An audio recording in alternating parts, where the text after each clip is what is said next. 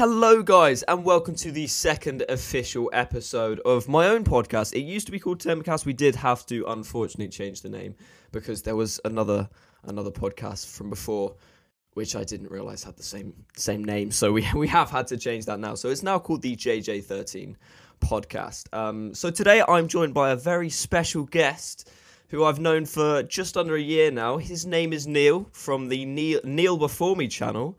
Do you want to say a little hello? Hello, Neil. Hi, everyone. Thanks. Special is very nice. I don't class myself as special. I'm just quite an ordinary guy. I think you're special, Neil. That's the nicest introduction I've ever got in my life. I'll take it.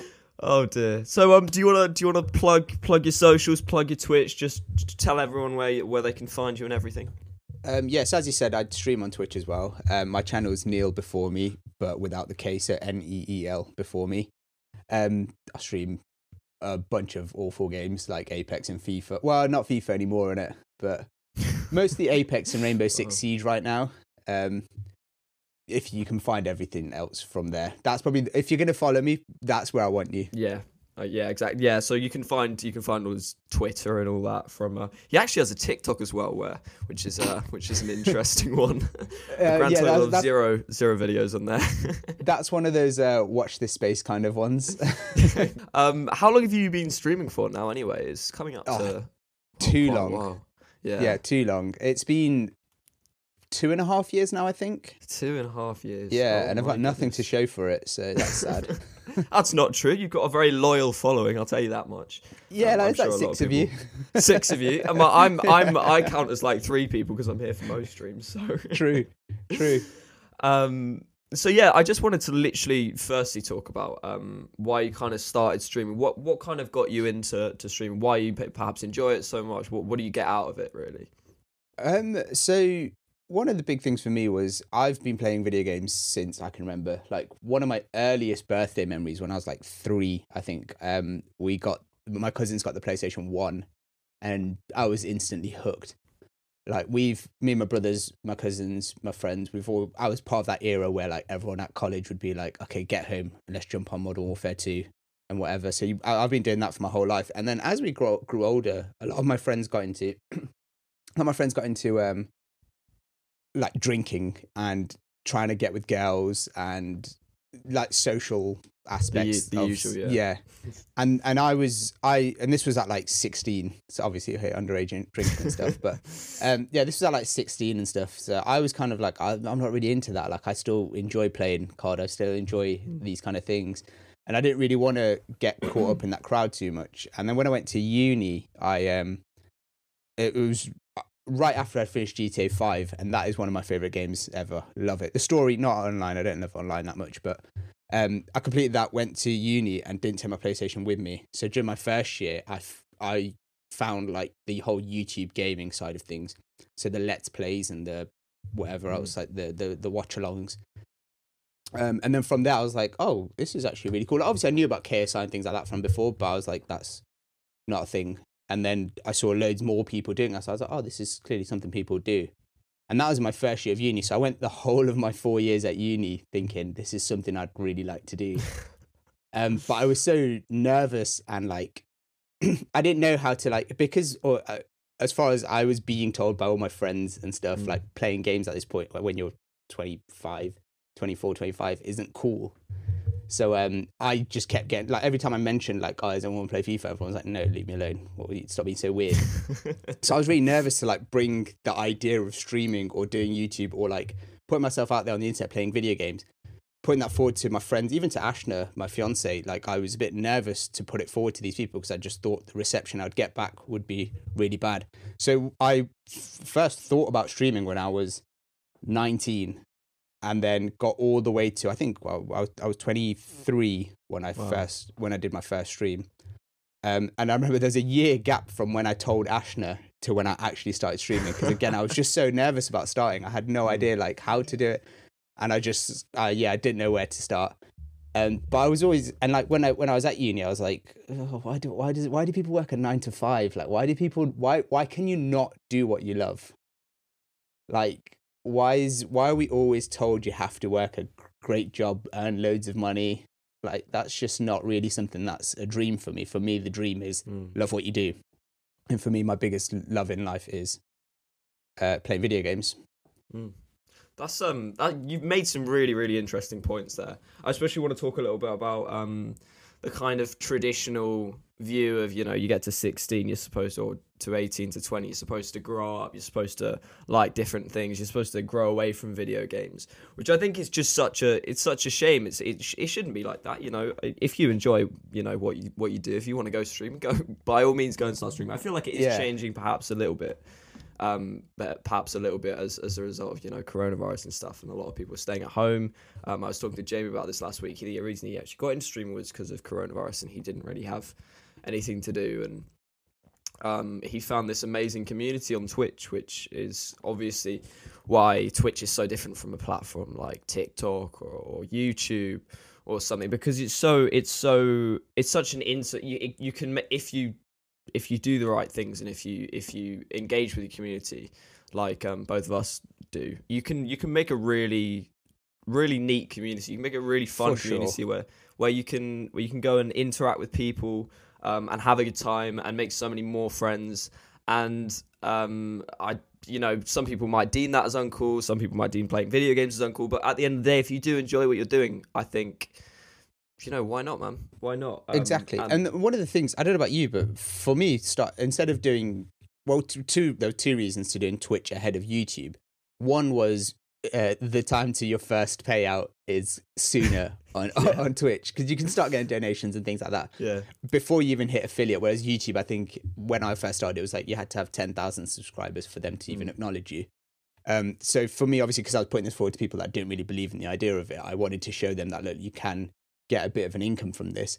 So I went for the one that got you the income sooner, basically. But the other second reason is I really enjoyed that interaction with people.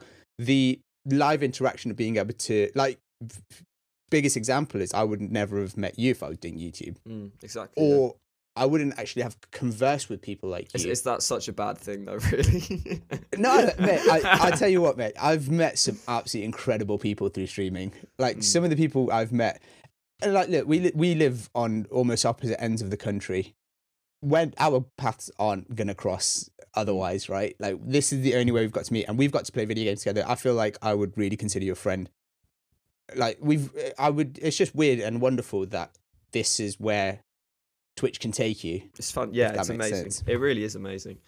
I think you again, you hit the nail on the head. It's just it's a really unique platform in that regard. One that you can grow a community, unlike YouTube, where you're restricted by this barrier of time lag between when you when you actually make the video and when you upload it. So you can't get that instant feedback and really make those connections to people that you would otherwise.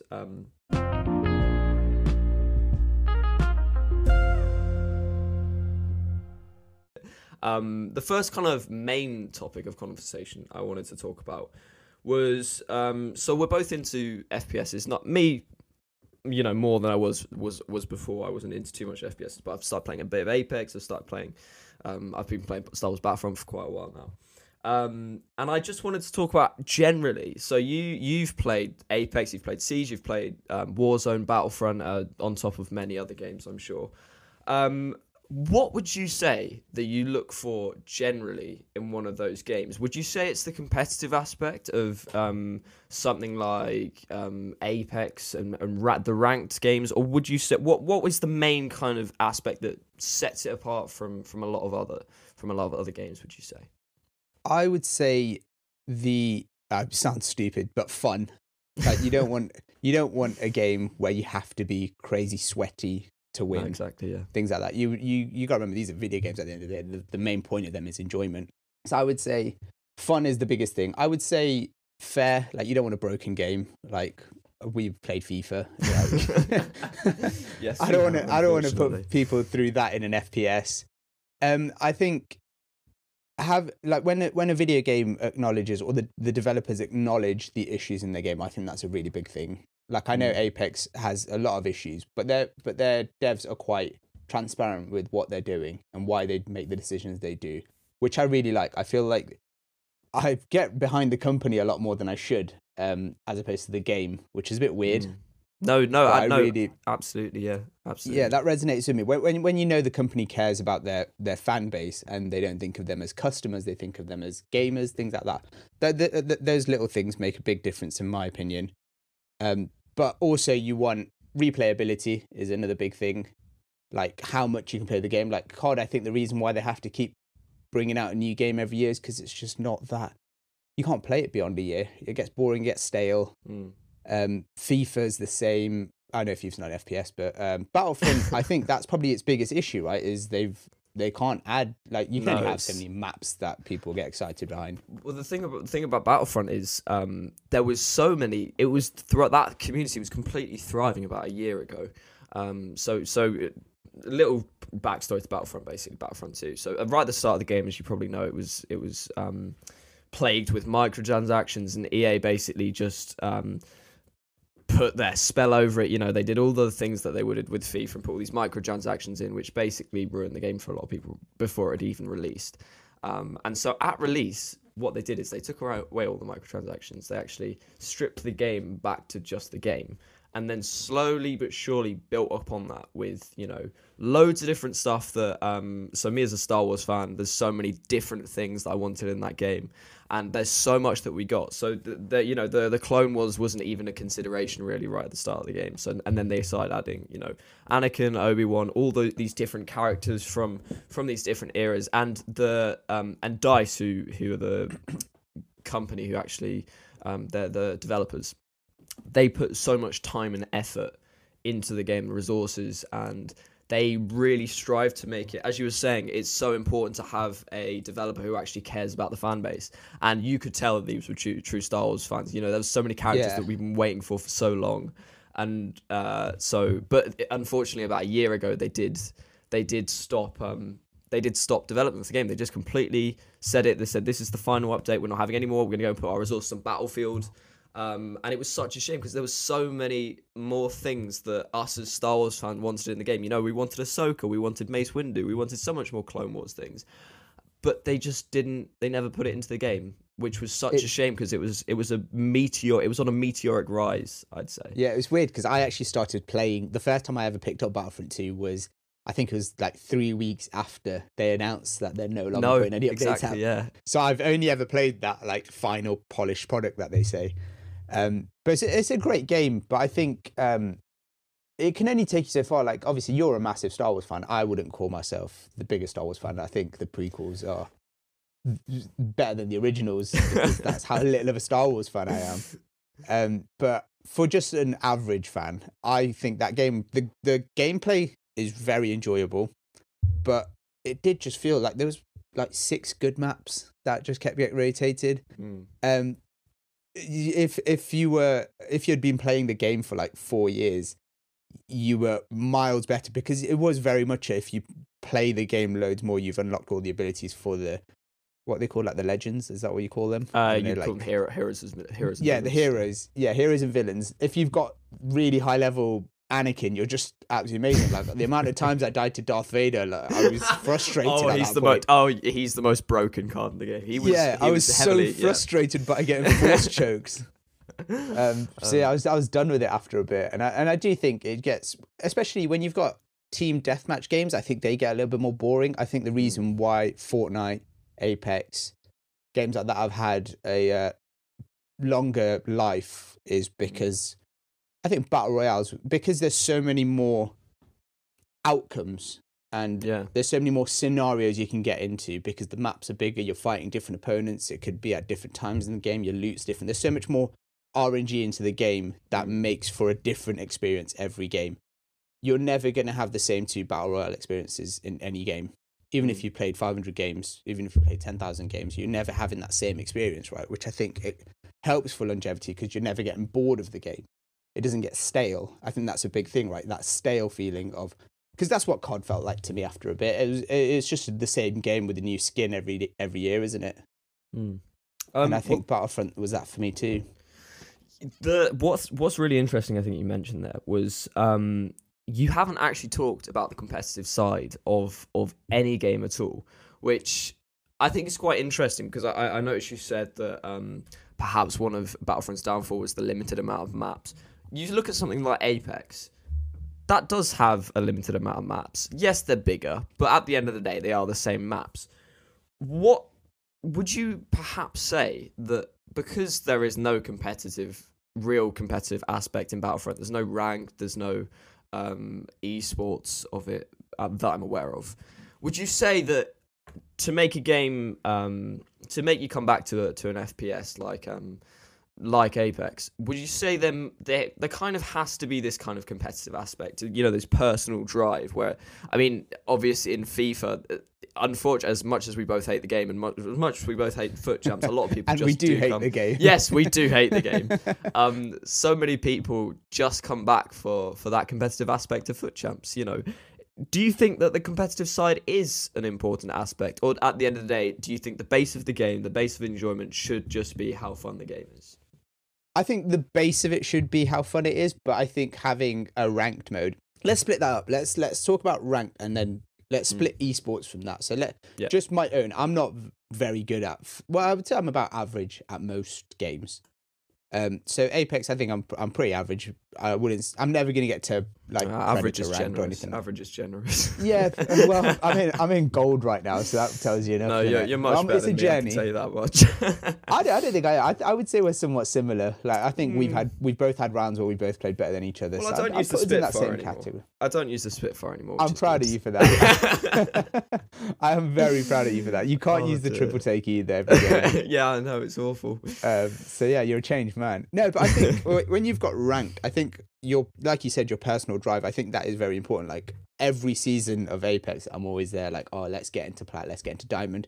I think with Apex, it's not that difficult to get into plat as such. Obviously, diamond's a little bit more different. But I think to get to plat, it's just a time thing. If you've got the time in your day to play Apex for quite a long time, you'll get there. No matter how good or bad you are at the game, you'll get to plat. As long as you've got basic gun skills. So I think that personal drive definitely does make you, like me personally, come back to a game. So like Apex, I keep coming back to it because, like I said, I want to get to that plat. I've never got there before, and that's my drive to come back to it.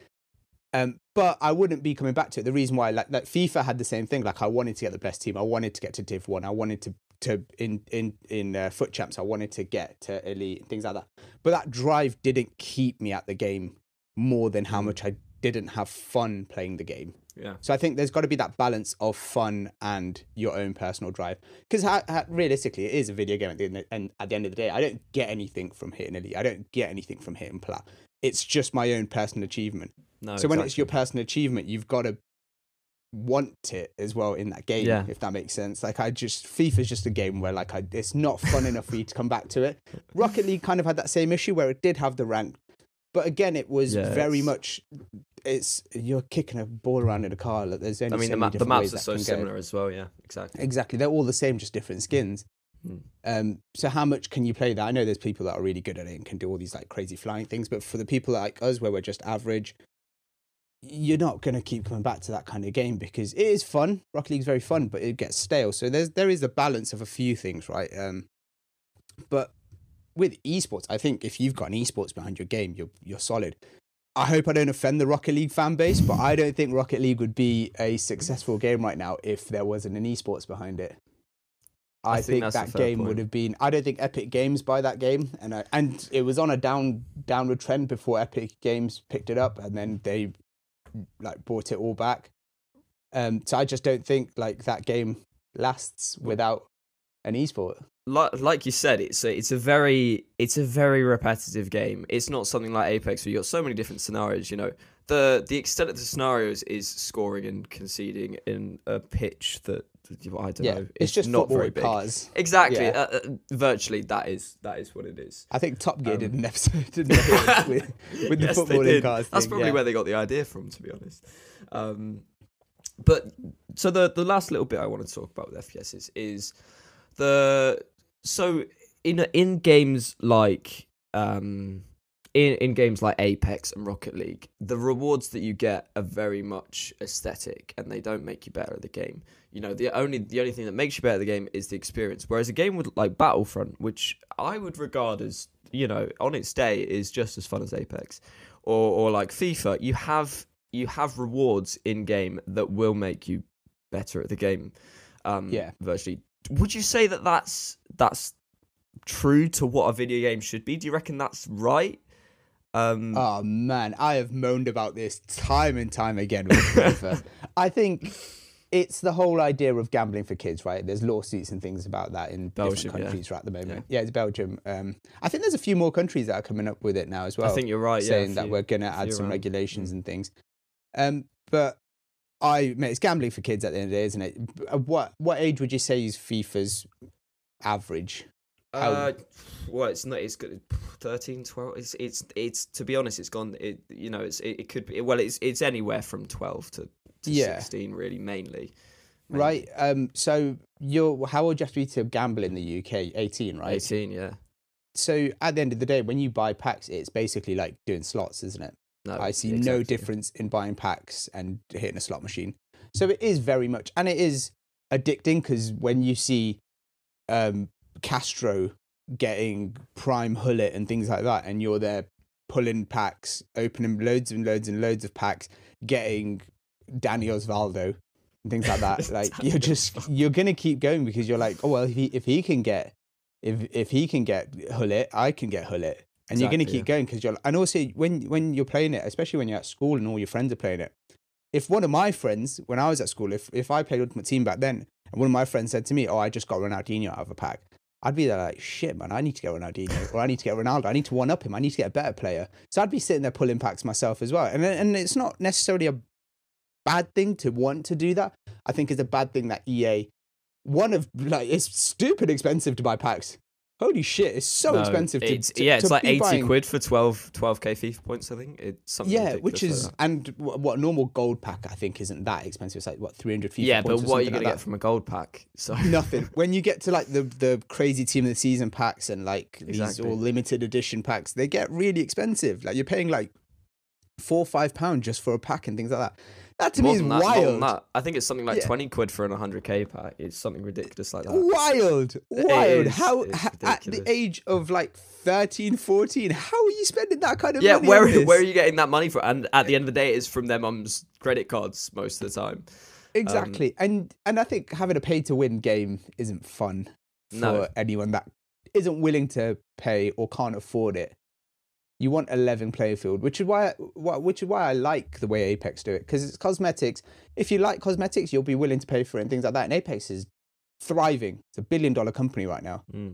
They're thriving. They're doing fine without having pay to win things in their game, and it works in every other game apart from apparently FIFA.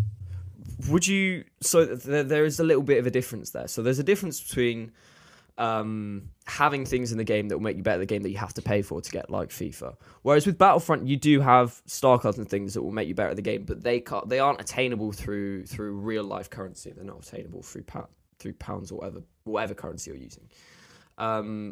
Is that still a bad thing? Do you think that you should have things that you can unlock in game that will make you better at the game, as opposed to just the raw skill of playing the game? Do you think that that's still wrong, or? I think if you're taking away the real life currency aspect, I think everything's fair game, because that is if you play a game more than me, that's a time dedication. You've dedicated your time into that. So if you've put in 300 hours into Battlefront and I've only put in 20, you deserve to. It's more than 300 hours, my friend. To be fair, I think mine's actually around 20, so I thought I was being accurate there. But so obviously you're gonna have better gear. You've deserved that, and I think if there's an in-game currency and you're earning that currency over the time you played the game, that's fair enough, because that's part of the game. That isn't, and if I wanted to, I could get that. Do you know what I mean? Like if I played enough and things like that, I could get that. Whereas FIFA's not really that. FIFA is very much a situation of, I could play every day come home from work every day from 7 till 10, play FIFA every day. And I'm not going to have a crazy good team at the end of that. Do you know what I mean? I'm not going to have the same team as Castro. I'm not going to have the same team as Billy.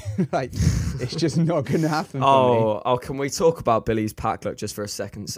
I hate him. If you guys know Billy, Billy Nick 22 streams on Twitch.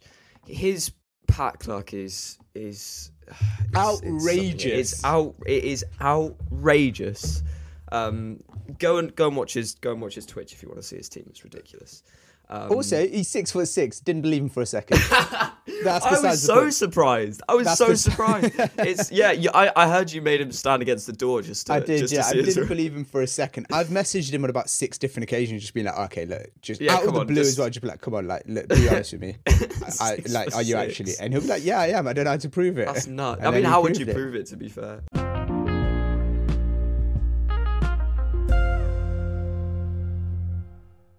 Okay, so the next topic I wanted to talk about, so the second topic in this podcast, something, I don't know how you feel about this. I know that you haven't watched as much football as you perhaps did, based on our conversations, but I do want to talk about a bit about football and Arsenal and a few different topics under that kind of umbrella. So the first thing I wanted to talk about, not to do with Arsenal, actually to do, well, including Arsenal, a few different teams. It's this idea of a Super League, which has been thrown around so much in the past few months.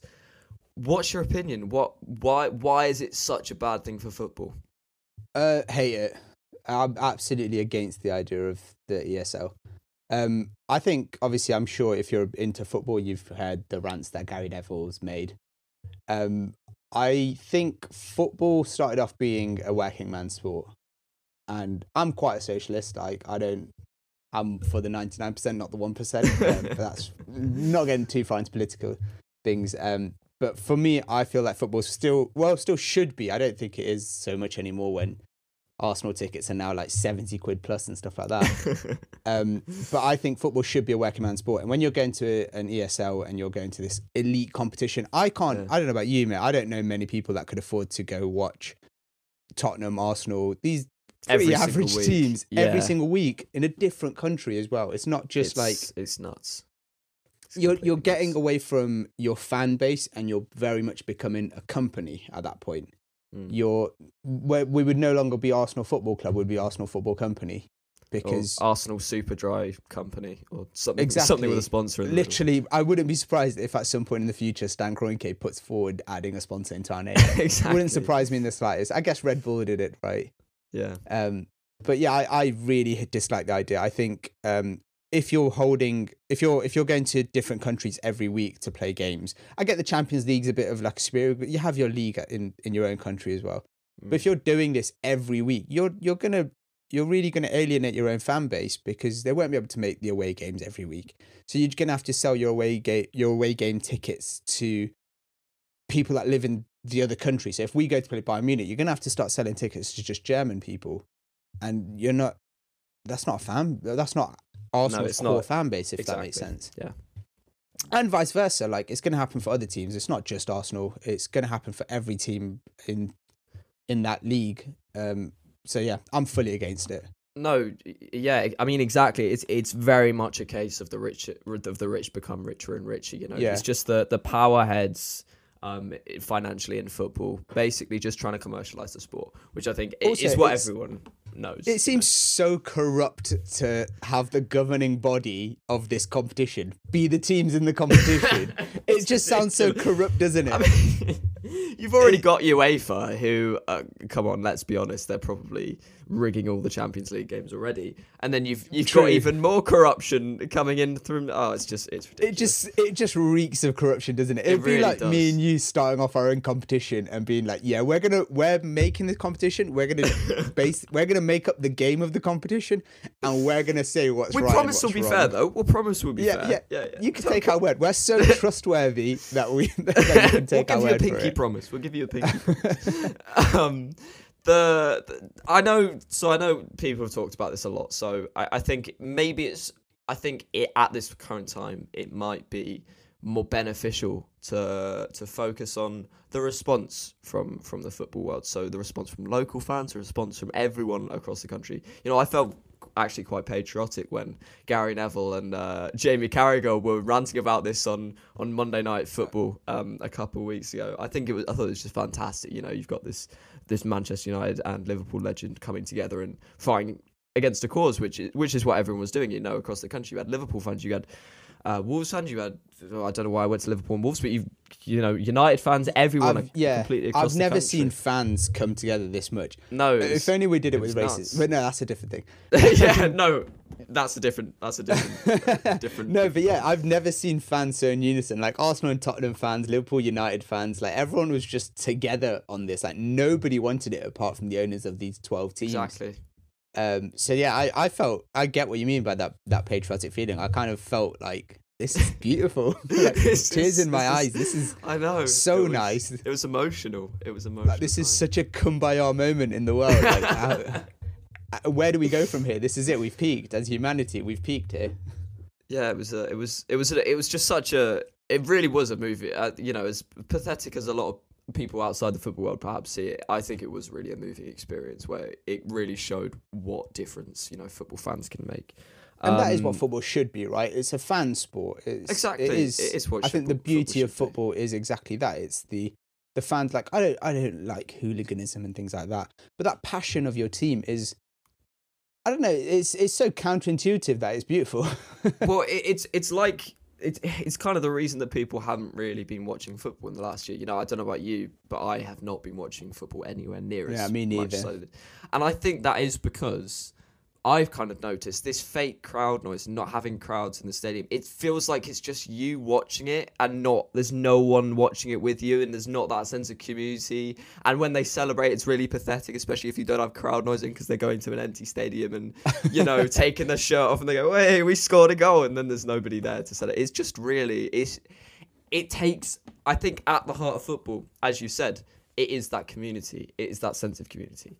It's that sense of togetherness, you know, whether it's, I think I mentioned this in the last podcast, whether it's going down to the pub with your mates after the game, or it's having a pint at the match with the game if you smuggle one into the stadium. But it is genuinely from way down in the football pyramid to a club like my Torquay to way up to the giants like Liverpool and United. It is that sense of togetherness that you go with your friends, you go with your family. And that is the essence of football, I think. I completely agree with that. And I'm a bit of a part-time Arsenal fan. I wouldn't say I'm the biggest Arsenal fan in the world. But yeah, I completely get that. Like when Arsenal do well, it's such a happy feeling, and you want to be able to turn to your mates and be like, and like celebrate goals with them and things like that. Exactly. When you sit in your living room, I actually watch it on my PC. Because someone's always watching downstairs. So I'll watch at my PC and things like that whilst I'm playing like Apex or something like that. And off the corner of my eyes, like, we'll score, and I'll be like, oh, I wanted to celebrate with. So I just bring myself back down, and I just give myself a little fist pump, and that's it. I'm done with that. I think that's most people in the country in the last year or so. Yeah, I am looking forward to getting back in stadiums. I've only been to see Arsenal a few times, but going to a football game is a magical experience in itself. I mean, I go to Torquay games every week virtually, and I've been to one or two Liverpool games, and it's such a different experience. You don't get the same experience. You will never get the same experience from watching at home. Even if you're watching with your mates at home, it's completely different. It's different. It's the difference between you sitting with a pint in your living room and you celebrating, you know, so close, especially at Torquay, because we have the pop side, which is right next to the pitch, and you can see the raw emotion even in the players' faces. You can see, you know, you're surrounded by mates who go absolutely mental. You just feel like a bit of a dick if you celebrate that much at home quite a lot of the time. Just screaming your head off in your own living room for no reason. I did it in the Champions League, and it's just not the same. It's not the same. No, that atmosphere is definitely important, because I'm quite a subdued person in general. I'm not the loudest person. I'm not like crazy emotional or whatever like that. But I went to watch Arsenal play United a couple of years ago at Old Trafford. And it was when we drew 2-2 and Jesse Lingard scored against us, and it was a bad time of my life. But anyway, I went to go watch that game with a couple of my friends, and I was singing about Lucas Torreira for 90 minutes. Like I was chanting my ass off. Like everybody was singing, and I was just there like, this is really cringe, but I'm here for it. Like, it's amazing. Yeah, exactly. It just brings it out of you. It really does. Okay, so that was the first little bit I wanted to talk about football anyway. Some really interesting points there, actually. I do want to quickly just quickly talk about the response from the United fans. I think you heard a few weeks ago that's why the Liverpool United game was postponed, because the United fans did gather around the stadium. It was all they said it was all peaceful. Do you reckon that's the response perhaps to someone like the Manchester United hierarchy? Do you think that's an appropriate response from fans? What would you say? I think peacefulness is definitely a key thing there, right? I think as soon as you start vandalising things like that, I think you're getting a bit overboard. Like, I don't think they should have broken into the stadium. Yeah. I think that was maybe a step too far. But I think you want to make yourself heard. So I can see why they did it. I think because they've wanted the Glazers out for as long as I can remember. So I can kind of understand that frustration. I feel that frustration with the Kroenke team. I don't like them. I don't like anything they stand for. And I'm pretty sure that's the same thing for United. So I kind of see it as, I get why they're doing it. I think maybe the execution wasn't the perfect thing, but the spirit. Yeah, the spirit of it was definitely right. The thing is that I feel like a lot of this stuff falls on deaf ears. I don't think I don't know what his actual name is, the Glazers main guy. I don't think he cares. I think when you're a billionaire of that standard, I don't think you really give a crap about what fans are saying about you, because you're there thinking, I'm making billions off the back of this. Oh well.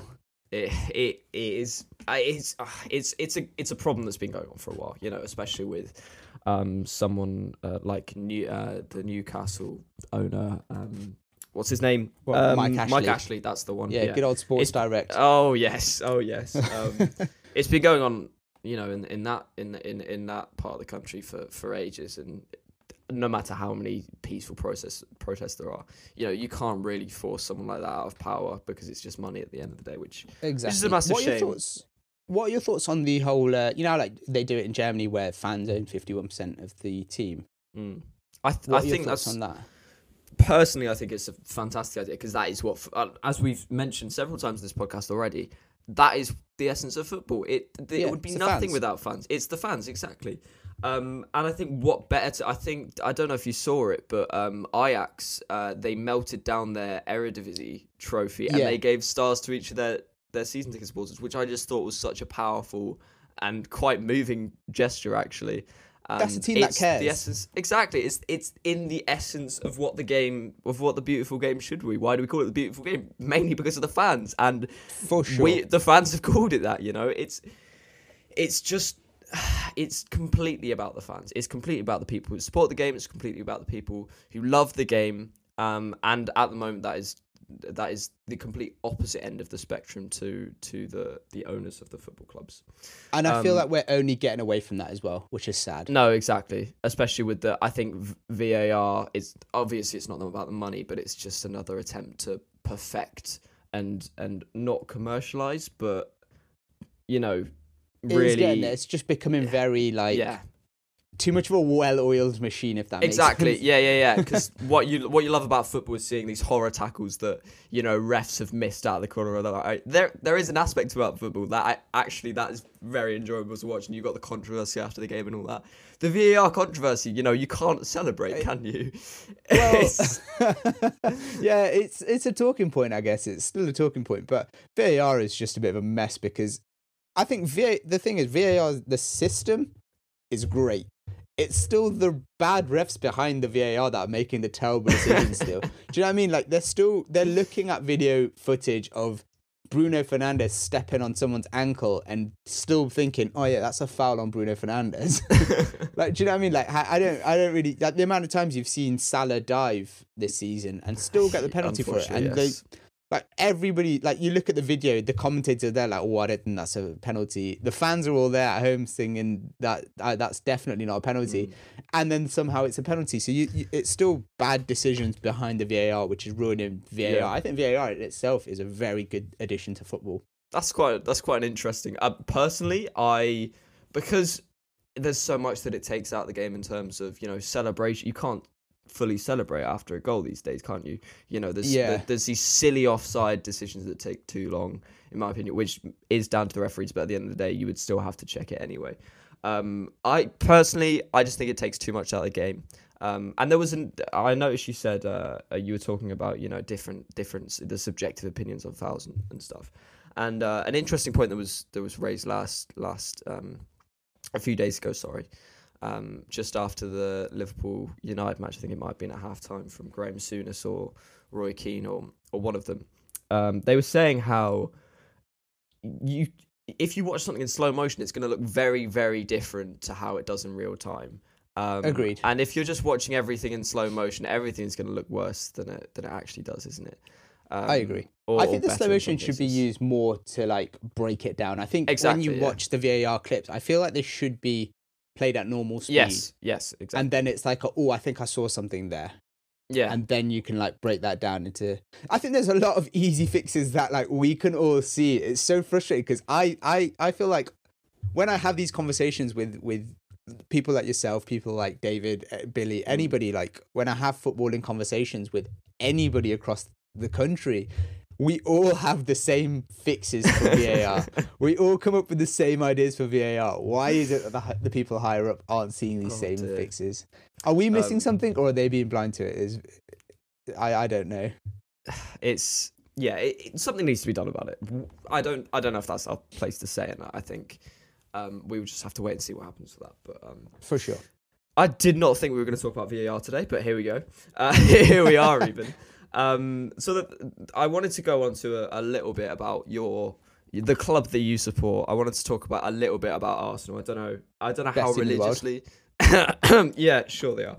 I wanted to talk a little bit about. I don't know how much you've been keeping up with them, and I'm sure you've been watching a few of the Arsenal matches this season. You kind of know what position. Yeah.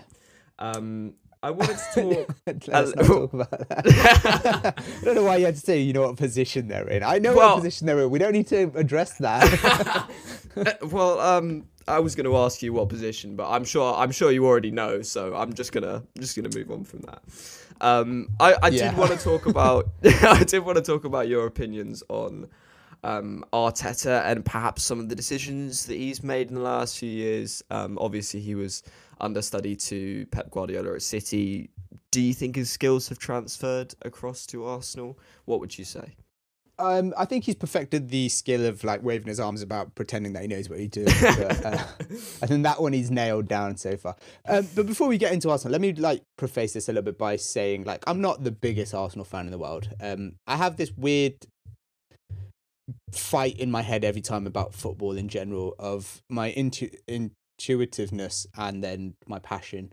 So when you think about football, like Arsenal don't know I exist. They don't care about me as a person, as an individual. Why do I dedicate so much time to Arsenal? That's one side of my argument. It's a very narcissistic way to look at it. Yeah, it is weird, right? But I always think that in the back of my head, there's always that feeling of like, why do I care when they do well? Why do I care when they do bad? Like, what? Yeah. Why do I dedicate so much of my emotion to this football club when they don't even acknowledge me? They don't know I exist. They literally, to them, I'm just another number. But then there's the other side of it, which is like the passion, and I want them to do good, and I love football, and I love Arsenal, and do you know what I mean? So there's that. It's such a weird battle I have in my head. So like, some of the things I may say may be a little bit contradictory, but it just depends on which side of me is talking, if that makes sense. No, I do get where you're coming from there. I do. But yeah, I'm quite cynical about Arsenal. Like I know we're not great right now. The wonder years are way behind us. What happened to best team in Europe? Come on. Yeah, again, you were talking to a different side of me there. No, I think with Arsenal, I think Arteta's. It's hard to say. I don't know if he's the right man for the job, but I also wouldn't. I don't think I'm there to say I'm not Arteta out yet. Yeah. Basically, I don't think I'm Arteta out just yet. I think coming into a footballing club that has had the same manager for 20 plus years. I know we had Unai, but Jesus. Unai. That was. Admittedly, though, Unai, I don't think. I was probably maybe a little bit too quick to want him out too, because he's had a better win-loss than Arteta did at Arsenal, or has had at Arsenal, sorry. So I think it's a tough job to do that. I think it's the reason why United had their like great downfall after Fergie. It's because when you come in after a manager of that, it's almost that hangover, yeah. Exactly, it's crazy. It's such a crazy, difficult job. And admittedly, Unai was definitely not my first choice, and neither was Arteta. I really wanted Ancelotti at the time because he's a serial winner, and he's the kind of guy you want at your Everton as well. Yeah, exactly, mate. He just brings stability to your team.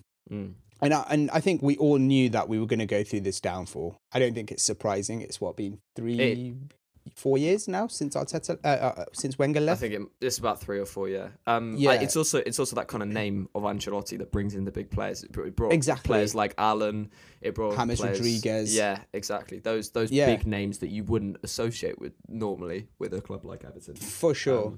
It's that kind of label that you put on your club. With Arteta, I think it's tough to like say he's done a terrible job or he's done a great job, because he has won the FA Cup, so he's won a trophy.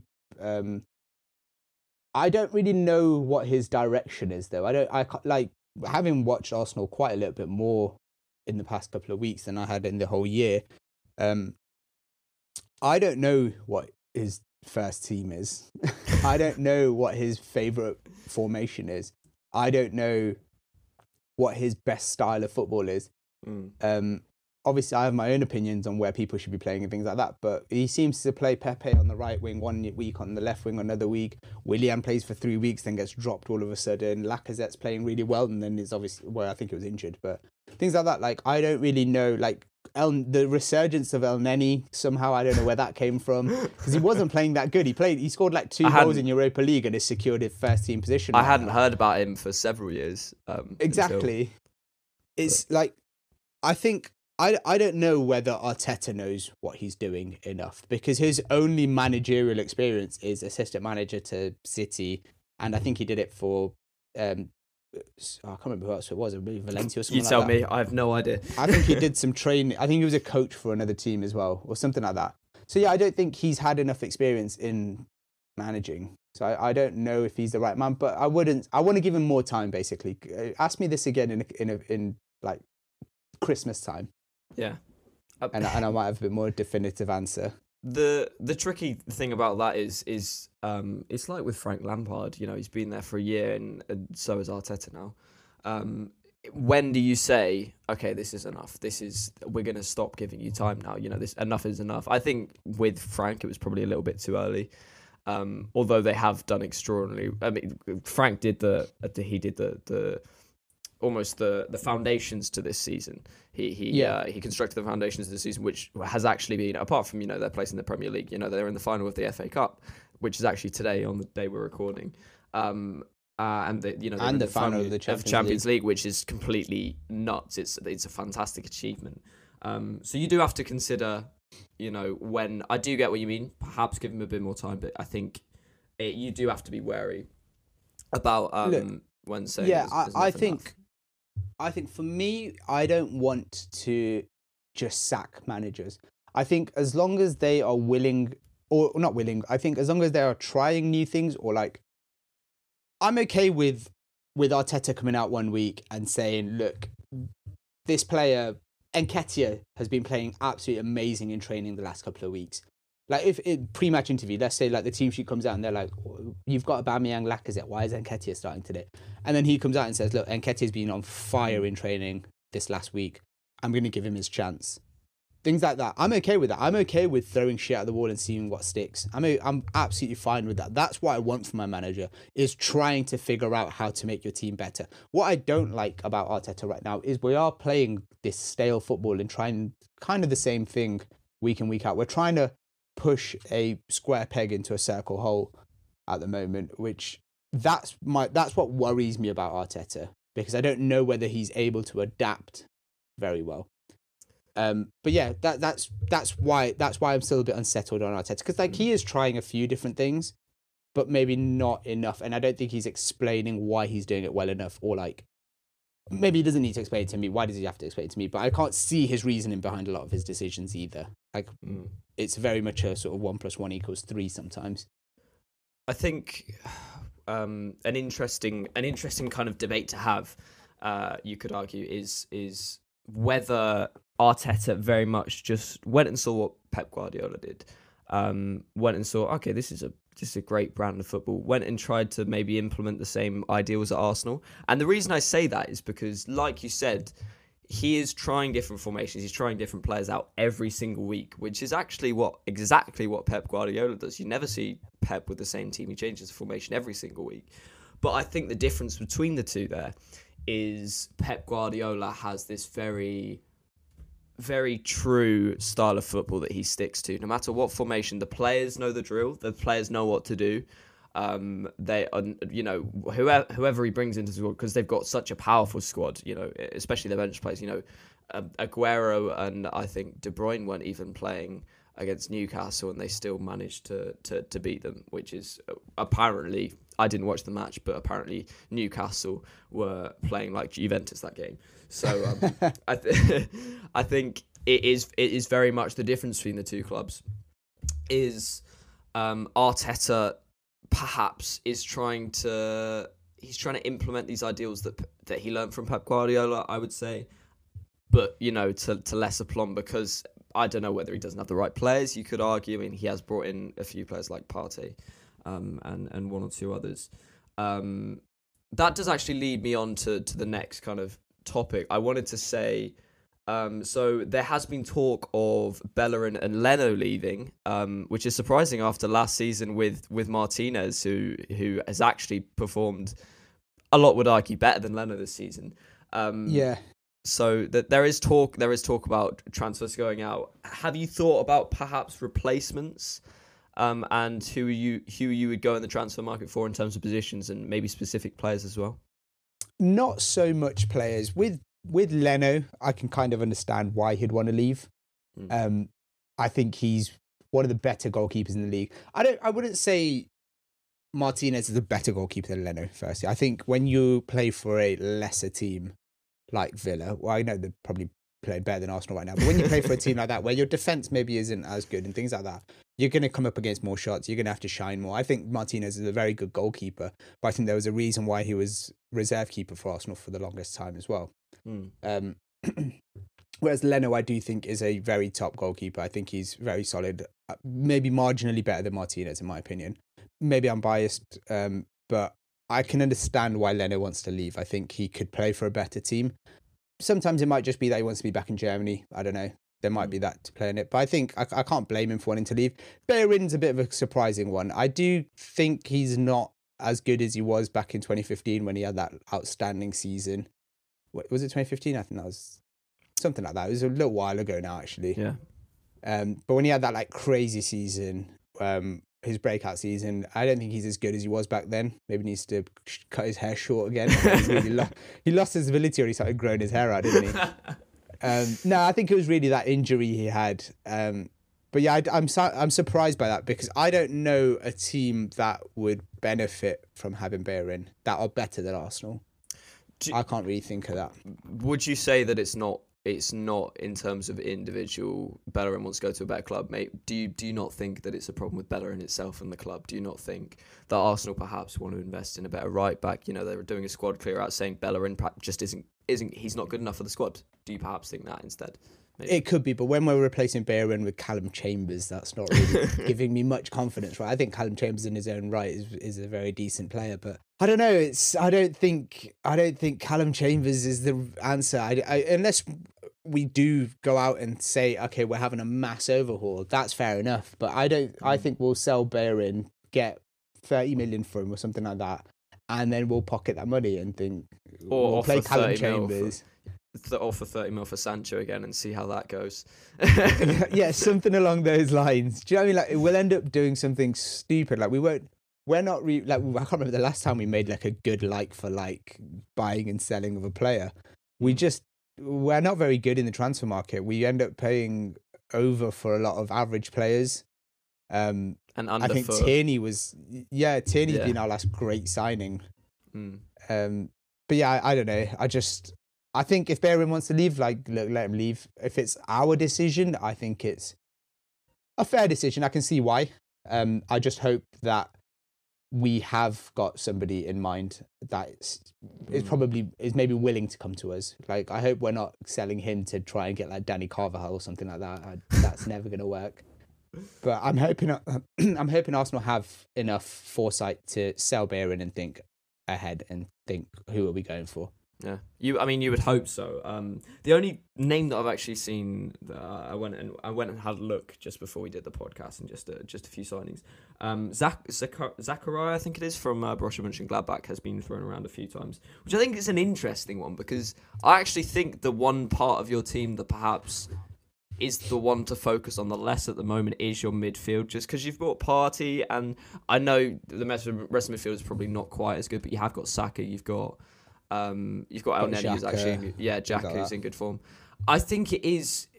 I mean, your defence is just a bit of a mess, to be honest. Well, David Luiz has come out and said he's leaving as well, hasn't he? Has he? I didn't even hear that, but I think I saw it yesterday. He said he wants to leave at the end of the season. You've still got Mari, you've still got Gabriel, but I mean, I haven't heard the best things about Arsenal defence. Yeah, I mean, Bellerin as well, who's supposed to be leaving. What does that leave you? As you said, it leaves you with Chambers at right back.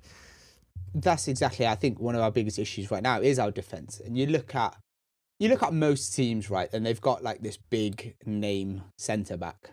We don't have that. Our main centre back pairing right now is Gabriel and Mari. Yeah. Neither of them are outstanding. Neither of them are like, when you look at them coming up, if you see a team sheet and like the other team have got Aguero or like Messi or something like that, and then they're coming up against Gabriel and Mari, I'm there like, shit. Both of Here these we go players, again. I can't remember who we signed Mari from. I think it was like the second league in Portugal or something. Oh, I think it was the Brazilian league. Is it Brazilian league? Something I'm like not that. Like, sure. we're signing them from these like deadbeat teams. Yeah. Expecting them to get us into top 4 again. I think what I want from Arsenal is, I know at this point, especially because we're 10th, but last season may have been a bit more of a shout, is put our name in the hat for a big name, for a big name defender. Like Upamecano, I think he's leaving to go to Bayern right now. I think you're right. I think, and we've just signed Konate as well, and so someone like Koulibaly, you could even say that would be a fantastic. I just want us, like, there's these big players that are moving around quite a lot right now. I would love to just have Arsenal throw their hat in the name, because just to show some intent, or like pay a little bit more than you need to get a big name defender. Because you look at what Virgil van Dijk's done for Liverpool. Yeah, exactly. Absolutely changed their team. Having a good centre back just changes the whole club. The one thing I would say about that, Van Dijk came from Southampton. And Edison came from Porto. But Van Dijk was very much like the best player in that Southampton team. Like, he was the best player in the Southampton team, but he was no one expected him to be anywhere near as good as he was for Liverpool. That's understandable. So I think I do. Maybe they got a bit lucky there. Yeah, I do agree that I think you do need to sign a big name, perhaps even just for fan service. Just to really put some faith back into the... It's a big thing, I do think you have to be a bit careful about saying, don't get it from smaller teams, because, Edison came from Porto, as I said before. So many fantastic players have come from smaller clubs. But yeah, I do agree. I think perhaps injecting a big name in the club could make quite a big difference. Yeah, when we were signing like Mkhitaryan, Aubameyang, like we got Ceballos on loan, things like that. I was very much like, obviously at this point we had Ozil in our team. It was when Sanchez was on the way out. I really felt like we were going through this positive change of like signing big name players again, and then we went from that to signing Tierney, who's been absolutely fantastic. But we signed Tierney, not the same caliber, Gabriel. Quite, yeah, exactly. Martinelli, Mari, Mavropanos, that what's his name that we've loaned back to Saint Etienne. That I wouldn't be able to tell you. Yeah, fine. All these like random players afterwards, and I really thought we were on this like positive trend of we're spending the big bucks, getting all these sick players. Like Pepe, I was excited for Pepe. I'm a Pepe fan. I know a lot of Arsenal fans aren't. I really like Pepe. I think you're a rare breed. He's one of the few players in an Arsenal shirt that are willing to take their man on, and I like that about him. I think that's a very good shout. I think you got to have a player like that in the team. You could perhaps argue Saka's a bit like that, but I haven't. From Arsenal fans, I haven't heard great things about Saka recently. I think he's solid. I think he's going to be amazing, but he's not a world beater. I think he's good at what he does, and I really like him in our team. I definitely don't think he's an issue. I think he's one of our better players in our team, but I can't see Real Madrid thinking, we could keep an eye on him.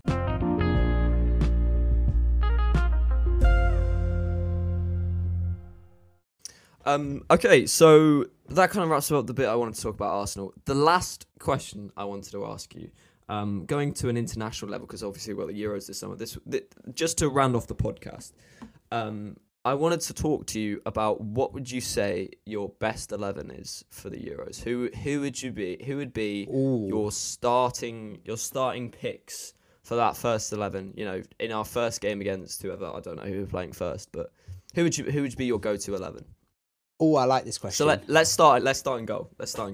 Okay, starting in goal. I'm going to pull up the England team because I'm definitely going to miss somebody because I'm an idiot. But in goal, it's got to be Pickford, right? Really? You would say Pickford? I think Pickford's been playing really well recently. The thing is about Pickford is, I would say Pope, because I just think Pickford is a liability. I think you saw that in a couple of years ago in the Merseyside derby, on one of the biggest stages of his, that's the biggest match of any Everton player's season. And after what he did there, and I just think he's a liability. I don't think he's solid enough. I think you need someone that you can really trust in defence. I don't think Pickford is trustworthy enough. I don't know about you, but I think I agree with you. I think I do agree with you that he is a little bit of a liability. But in my opinion, I don't know if I would say Pope is better. I still think, yeah, for me, I don't know. I'd give it Pickford. Well, okay, what about someone like Henderson then, who's been in fantastic form for United and started over De Gea recently as a result of the faith that Ole Gunnar Solskjaer's put in him? Would you say perhaps Henderson? I would rather see Henderson in goal than Nick Pope. That's just my opinion. Admittedly, I don't watch a crazy amount of football outside of the top four in Arsenal. I had to really specify that Arsenal aren't. So yeah, I don't know. It's a tough one because I don't think any of them are like crazy much better than any of the others. So if you were to say to me Nick Pope is starting or Henderson is starting, I wouldn't be like, oh, they've made a mistake there. Yeah, I think I'd be okay with it with any of the three. So yeah, I'm fine with those. Okay, moving into the defense then. So let's assume there are no players injured. So we've got Gomez back from his injury. We've got whoever else is injured.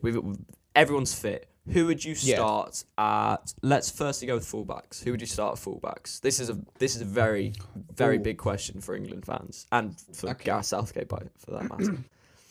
I think let's go left back. I would probably go Luke Shaw. I think I would agree with you there. I think he's had a fantastic season. Good shout. I think he's coming back to his best. He's probably not there yet. I think he's still got a little way to go. But who else is in the running for left back? So you got Chilwell, you got who else have you got? I think Lamptey's a right back, isn't he?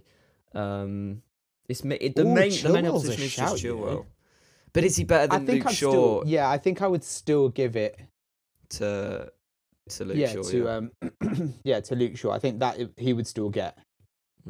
He would still get fine. I'd still give it Luke Shaw.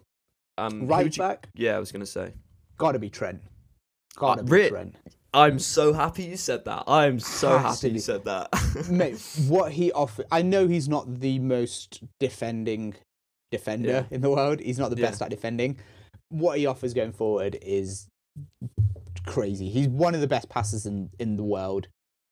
I don't know if there's a better player right back that can cross as well as he can or can pick out a player as well as he can. I don't think you know how long I've waited for someone to say that. I think people criticize Rice's defending ability all the time. It's not like terrible. It's decent. It's passable. Passable. It's not he's not.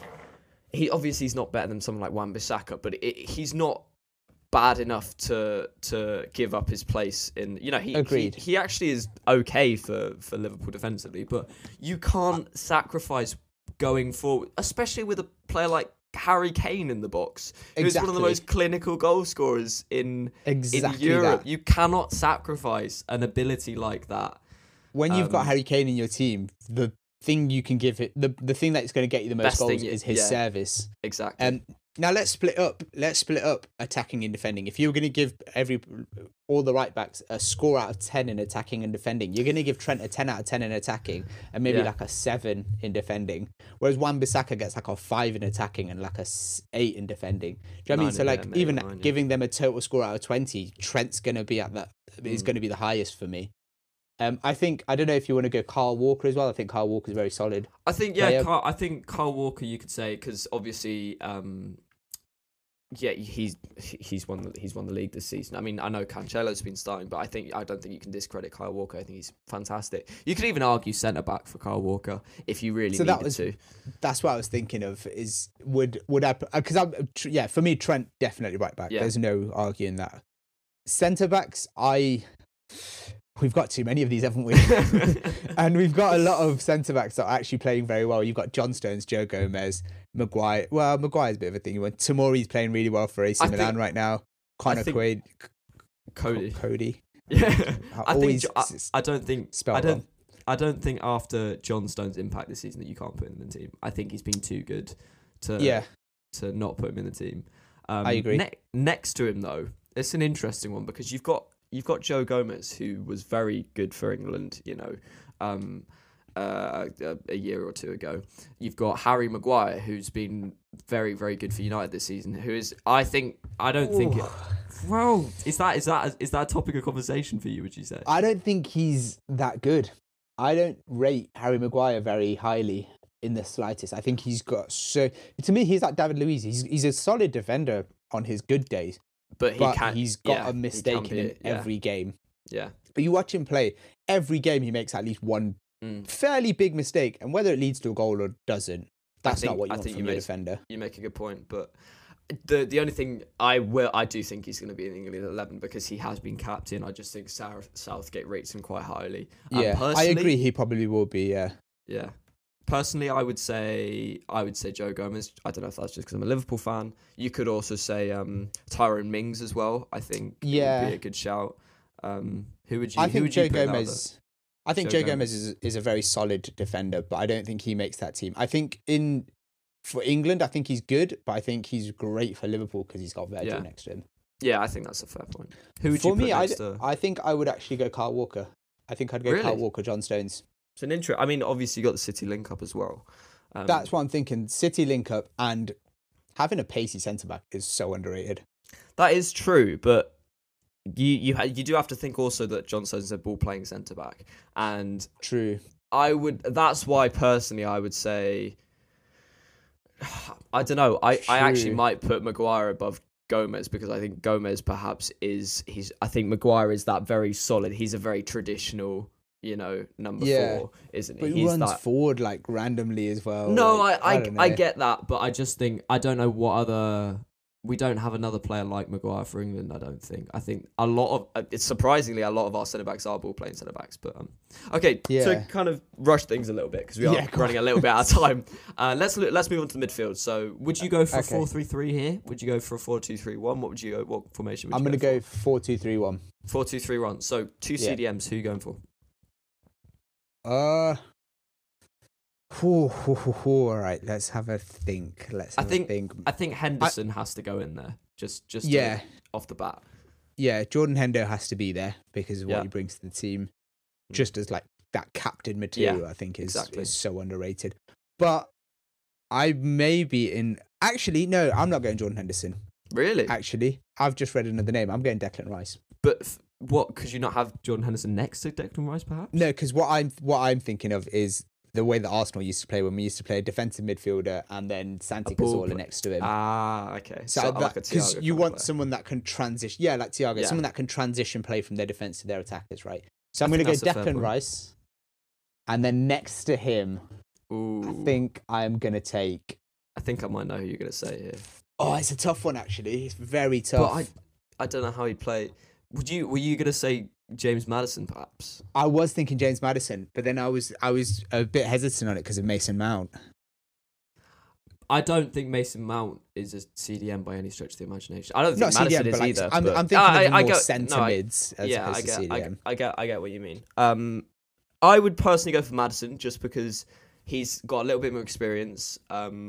I think he's been fantastic for Leicester. I know Mount has been very good for Leicester, but I think that personally, just because at the point he is in his career, I think Maddison's better than Mount personally. But I don't know if I have enough to disagree with you there, but Mason Mount is playing in the Champions League final and the FA Cup final. That is very true. You have got a point. So you say experience, but what's better experience than playing in the Champions League? I mean, there's another player that you might want to throw around. I mean, Jack Grealish as well. So I was thinking Jack Grealish, but I would play Jack Grealish up on the left. Really? What, instead of Rashford? Yes. Would you not? So okay, let's move on to the attackers then. Central attacking mid. Who would you go for there? That cam, I think, has to go to. Oh, actually, no. I'm gonna go Grealish in that cam. I was gonna say, yeah, that's what I would go for. I'm going Grealish in that cam. The only thing is, and I've not seen him play enough, so I don't personally back this player. I've only heard good things about him, so please, no one slate me for this. But Phil Foden. Phil Foden, no, he is a fantastic player. I think you do raise a good point there. I would go Grealish, and Phil Foden would be my 60th minute sub for Grealish in that cam place. Out on the left, right. I think I would keep Sterling, and then on the right, I'm guessing Sancho. Then Sancho. Really? So you would play? Do you not think that Rashford perhaps? I know Sancho has been fantastic in Bundesliga, but when he's played for England in the past, I think Rashford has been better than Sancho for England. So again, personally, I was going to say again, I don't think there's enough to. If Rashford is starting ahead of Sancho or Sancho is starting ahead of Rashford, I would be like, yeah, that's fair enough. I'm not unhappy with either of those. I'm fine with both of those. And then obviously up front, I'm not even going to ask you. It's Harry Kane, Abraham. Tammy Abraham. No, yeah. No, it's got to be Harry Kane. Yeah. It has to be him. He's absolutely amazing. There's no one else you can play there. Literally, he's such a clinical player.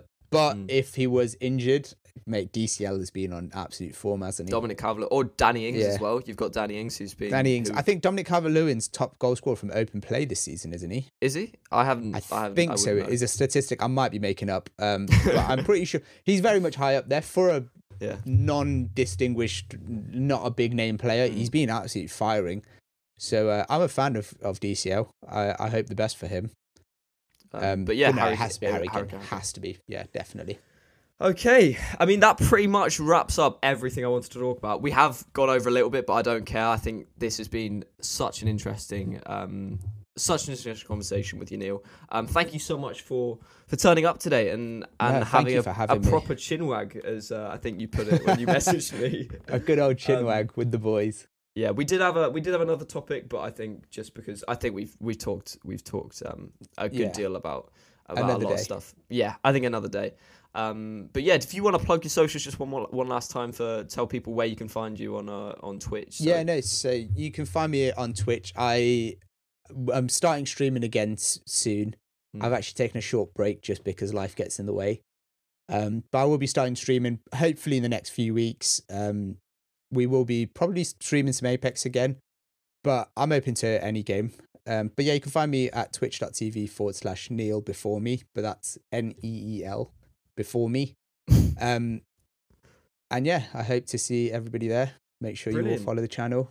If you don't sub to me, you get banned. That's a lie. That's a complete lie.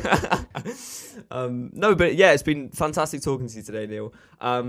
So I just wanted to quickly mention as well, this will be a weekly occurrence now, just because you guys loved the last podcast so much, and I thought, why do it every other week when you can do it every week? So this will be out hopefully in the later hours of Saturday. Thank you so much, guys, for listening today, and I will speak to you soon. Bye-bye.